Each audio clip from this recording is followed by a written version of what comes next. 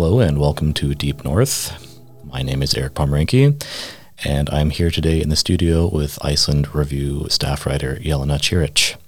We're going to be looking at her 2021 piece, Building Bridges, Shaping the Future of the Icelandic Language.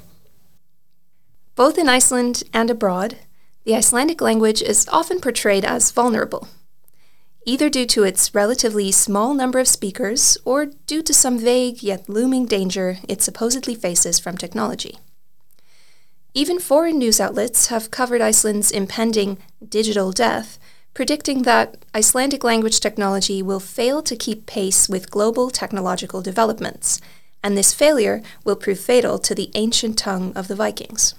Yet, as the media lamented the language's inevitable demise, researchers in Iceland were hard at work ensuring Icelandic would have a bright digital future.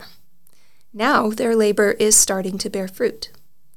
Jón Guðnason, associate professor at Reykjavik University, is one of these researchers. He oversees the university's Center for Analysis and Design of Intelligent Agents, or CADIA, which is developing language technologies under the government's 2018 to 2022 Language Technology Plan. The project entails collecting resources, such as text and speech samples, and using those resources to develop a grammar checker, machine translation, speech analysis, and speech synthesis for the Icelandic language. Surely it's a challenge to develop effective technologies for a small and complex language such as Icelandic. Jón doesn't think so. First of all, I refute the idea that Icelandic is a small language, he tells me. It's obviously smaller than some languages, but it's bigger than very many others. We're in the top 10 to 15% of languages by number of speakers. So if it's not possible to develop language technology for Icelandic, then we can just forget about doing it for 90% of all languages. Language technologies like machine translation require a lot of data to develop. Though Jón admits there is, for example, less Icelandic text available in the world than English, there is certainly enough to develop sophisticated language technologies. We just have to find it and maybe do it in a more centralized way than it was done for English, he says. Google doesn't share its language technology data with Apple, but in Iceland, we don't have the advantage of competition at that stage. We need to collect all the data in one place instead of having different groups each working in their own corner. That doesn't mean that there can't be healthy competition at other stages of the process. It doesn't pay to build 3 roads to Akureyri and have them compete with each other, Jón explains. It only makes sense to build one. But of course, there can still be competition between the transport companies that use it. And for language technology, there can be competition among startups in how this infrastructure is used. Not only is it possible to develop highly precise language technologies for Icelandic, but we also don't have to reinvent the wheel to do so. We can learn a lot from how existing technologies that were developed for English have been adapted to other smaller languages. As Jón says, we don't have to make any new discoveries or invent new things. So far, CADIA's researchers have used language technology developments for Arabic and Finnish to improve Icelandic language technology. Of course, there is always some adaptation required to make existing language technology work specifically for Icelandic. As Jón explains, the words are different, they're ordered differently, things are said in a different way. Still, Icelandic is not as different from other languages as its speakers often believe. There is nothing special about Icelandic when it comes to language technology, Jón says. Of course, that's not what Icelanders want to hear. They want to hear that it's a very unique language. Certainly, it has some features that most other languages don't, but it's most often, if not always, possible to find examples of those features in other languages as well. Jón also points out that sophisticated language technologies are already being developed for languages much less related to English. As he says, we don't even have to look outside of Europe. Icelandic is much, much, much closer to English than Hungarian is. And Hungarian language technology is in full swing. Finnish as well. Jón admits it can be hard for the average non-techie to understand what language technology really is and how it can change our lives. What I've always found difficult when talking about this technology is how intangible it is, Jón reflects.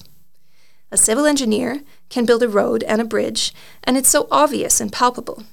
Wow, they made this great bridge. Now we can cross this big river here. Before, we had to travel 100 kilometers in this direction in order to cross it. Now we can just drive over it right here. It's so tangible because it's right there. You can touch it and see it. The algorithms we're creating are just as much a feat of engineering as those bridges. A good speech analysis program is on par with the Great Suspension Bridge. The analogy is apt. The Icelandic language technology Jón and his colleagues are developing through the government plan is, in fact, infrastructure. A sort of road system for the Icelandic language within the digital world. This infrastructure will not only make it possible for Icelandic to travel there, but will probably create opportunities for the language that we can't even imagine yet. Once the language technology is available, innovators will be able to use it to create apps, programs, entertainment, and more for Icelandic speakers and learners in all sorts of digital contexts. It's difficult to imagine what the world would be like today if we didn't have the infrastructure that we built 90 years ago, Jón points out. What would the town of Akureyri be like if we'd never built roads to it? According to Jón, the team is well on its way to completing the first phase of the project. It's gotten us from zero up to a certain place, at least, he says. But we're still in the developmental phase, and we're going to propose that the project is continued. And then we can consider shifting the focus over to innovation. That has to happen as soon as possible, so all of this work that we're doing reaches users. Jón's perspective is not a defensive one that focuses on the preservation or protection of Icelandic. It's an active one that looks to the future, and that's much more exciting. If we do this well enough and extensively enough, then we'll be able to shape the future, Jón says. And that's the whole point. With the government's decision to take this path, what we're really saying is, we are going to be the architects of our own destiny. If the government hadn't made that decision, it's unlikely that global tech giants would have done much to ensure the digital future of the Icelandic language. When the Disney Plus streaming network debuted in Iceland last year, for example, it did so without any Icelandic subtitles or dubbing, despite holding the rights to all of the translations ever created for their films. It took a local campaign and a letter from Iceland's Minister of Culture and Education to finally have the Icelandic material added to the platform. Like all infrastructure, if language technologies for Icelandic are developed well, then they will become something Icelandic speakers take for granted, as much as geothermal energy or the ring road. As Jón explains, we call that the curse of artificial intelligence. As soon as you start to solve problems and new technologies come into widespread use, then we start to talk about them in a different way and even take them for granted. If the language infrastructure works, it will become the pathway for all kinds of technologies, entertainment, apps, and support in Icelandic for users of all kinds. For now, the bridge is still under construction, but I, for one, can't wait to get to the other side. Well, thank you for sharing the piece, Jelena. Thank you. And so we're dusting off an older piece here, and maybe you could just quickly explain to listeners why the interest right now. I mean, obviously, language and technology are very kind of hot topic issues right now, but was there something kind of specific that made you think of this?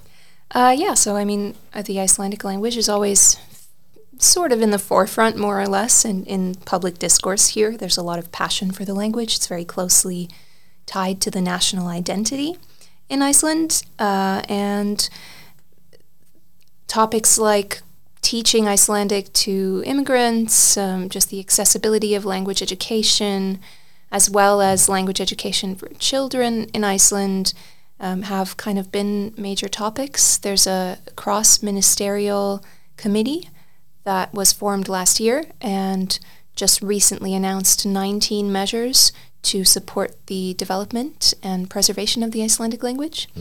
I thought it was a good time to bring back this article about language technology, because even though it is in development for Icelandic specifically, and there are lots of researchers working on it, there are not so many products that have come out of this work as of yet that are available for the public and that the public is using regularly. Yeah, I think it's a really good example, like this idea of infrastructure and like building roads, and we are still using roads that have been built decades ago, and maybe there's not immediate fruits that come out of these projects, and yet there's possibility for these to still be relevant decades from now. And we don't need to go through all of them, but maybe you could kind of just give us the highlights of what are some of the most important points from this new initiative. So the government initiative with the 19 points, Exactly. to support the Icelandic language. So many of these points are specifically to support immigrants that are learning the language, to support Icelandic as a second language education. And they include things like making Icelandic classes available during working hours, because we know that many immigrants who come here work shifts, for example, in the tourism industry, or they work long hours, and it may be difficult for them to make time or have energy for Icelandic classes after work. So it's something that people who are very involved in Icelandic language education have been calling for many, many years, to make language classes more available during working hours, so that people who want to learn Icelandic are able to and have the time and energy to do so. So that's one of the main initiatives, is kind of to make the language more available during working hours for people who are learning, as well to support preschool staff who want to learn Icelandic, because that's been very much in the public discourse. A lot of preschool staff across Iceland are foreigners, immigrants, who may or may not have a high level of Icelandic language education. And of course, if they're not able to interact with the children that they're caring for in Icelandic, then that also affects those children's language development. And if we're thinking about even immigrant children that are in the preschool system, who maybe have two parents of foreign origin, they're not speaking Icelandic at home, and then they may not be speaking very much Icelandic in preschool as well, which is very difficult for their language development once they enter school later on. So initiatives like this are super important. There's another point of these 19 points that aims to have more subtitling and dubbing in children's material as well. So there are initiatives also to support children's language development in Iceland, both immigrant children and children who speak Icelandic as their mother tongue. Yeah, and so this is something, like just this whole field of language technology, AI, I feel like it's just changing so much, so quickly. Even just in the last couple of years, we've seen a lot of really big breakthroughs. I mean, like the big thing is obviously ChatGPT, which has really just kind of become a widely used tech product very quickly in a way that maybe a lot of people didn't quite expect. And, so you work as a translator. I was just kind of wondering if you could maybe talk about like your own experience, like maybe some people don't know what that actually looks like. And, like for you, like what has actually changed about what does that work look like just in the last couple of years? And, like maybe you could kind of just quickly walk us through your workflow on a project or something like that. I think that might be kind of interesting to people. Yeah, sure. I love talking about translation, always. I do work as a freelance translator, and I translate all sorts of things from occasionally literature to more practical texts. For example, for the city of Reykjavik, when they're trying to provide information in English to local residents who don't speak Icelandic, or for other public services, the library. I've done some translations for the emergency service here, 112, for their website. So all sorts of things like that. And I think there are some very interesting developments happening now. I can start by talking a little bit about my process. When I translate literature, for example, I don't use machine translation for that process.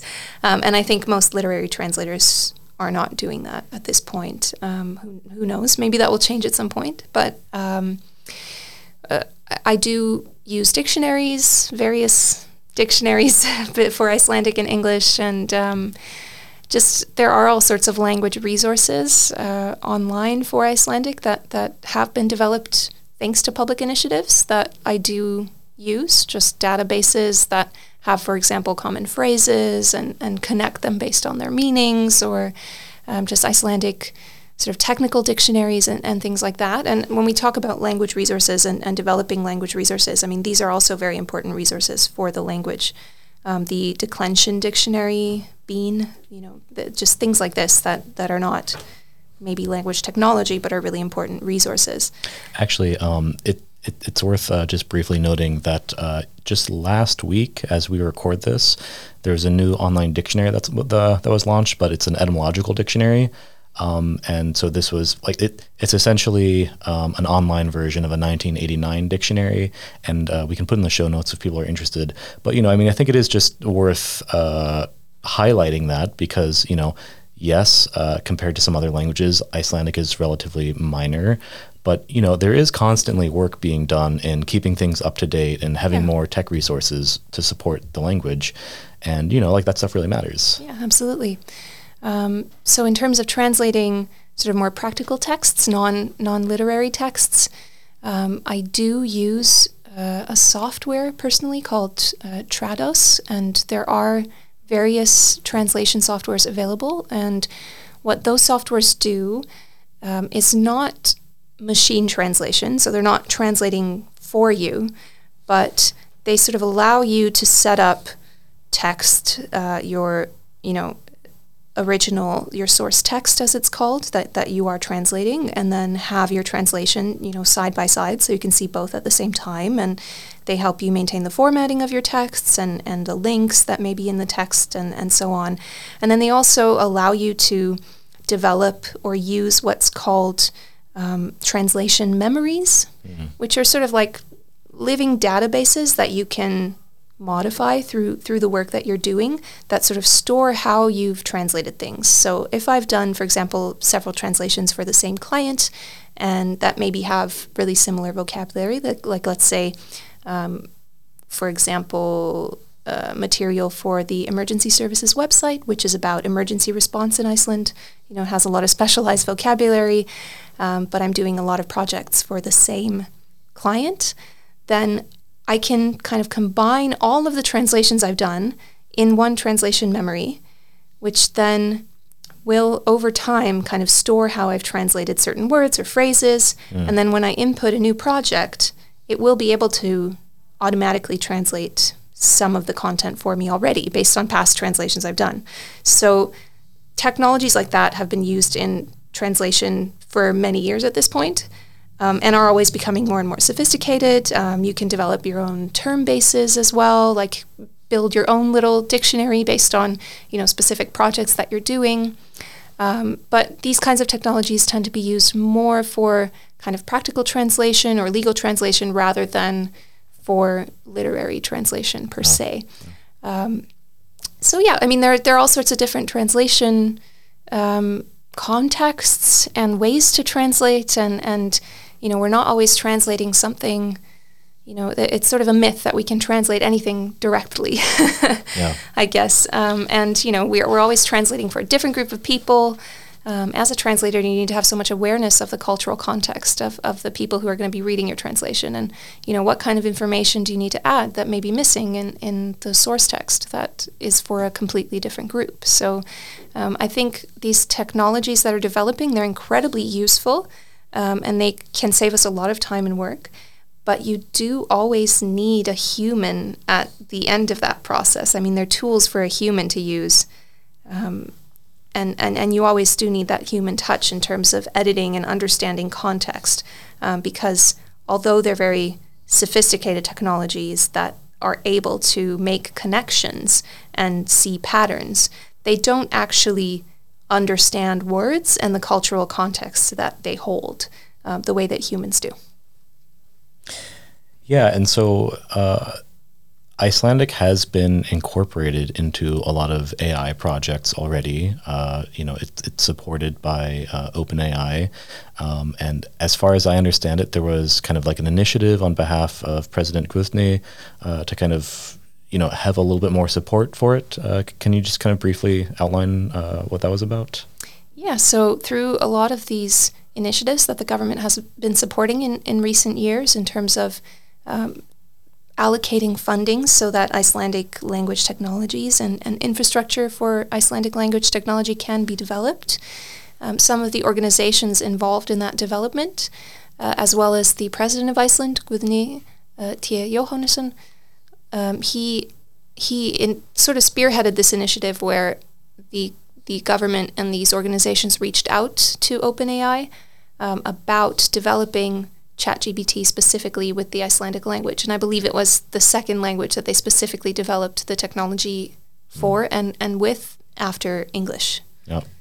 So that's a huge thing for Icelandic, being, as I discussed in the article, maybe not the smallest language or even among the world's smallest languages, but just in terms of the number of speakers in the area where it is spoken, and just seeing that, these foreign huge companies can show an interest in Icelandic and can participate in preserving it.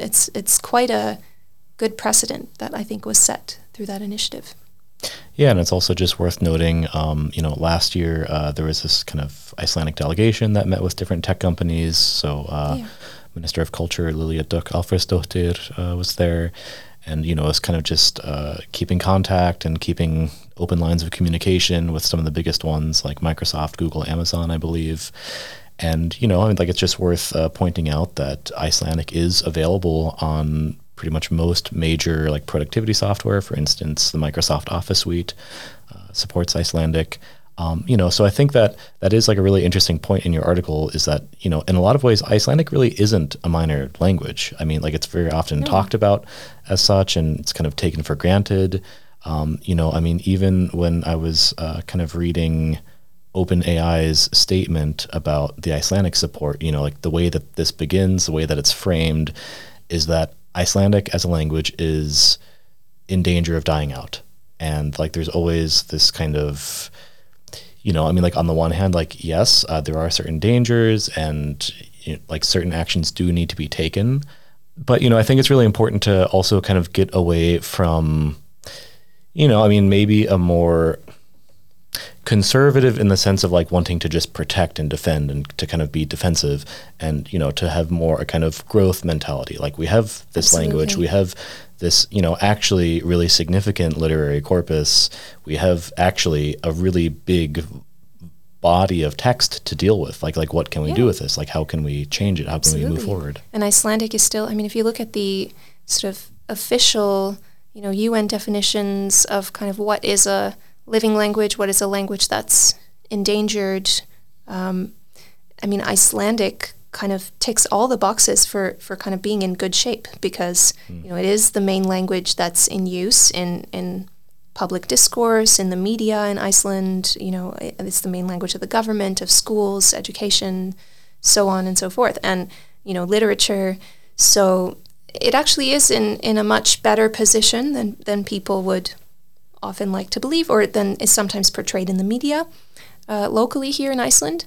On the other hand, of course, as you say, we do need to make sure that it blossoms within the digital world, and in order to do that, we need to create certain infrastructure. Just like 100 years ago, we decided that in Iceland we were going to create infrastructure for geothermal energy, and I think that's a really good comparison to make because at the time, it was a huge investment, but 100 years later, it's something that's, saved the country a huge amount of money and also been incredibly profitable in terms of allowing us to be on the forefront of, green energy exchanges and so on. And it's something that maybe 100 years ago was difficult to convince people that was a worthwhile investment, but it's something that today we absolutely take for granted in Iceland, having cheap, abundant energy that is also relatively green and so on. So I think it is true what Jón says. It's technologies that,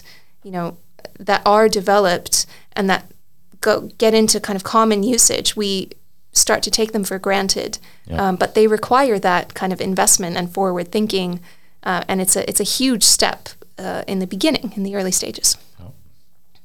I also just want to add a little bit of context to this, and it's not directly related, but it's kind of been talked a lot about recently. There are these test results from PISA, which is the Program for International Student Assessment that recently came out.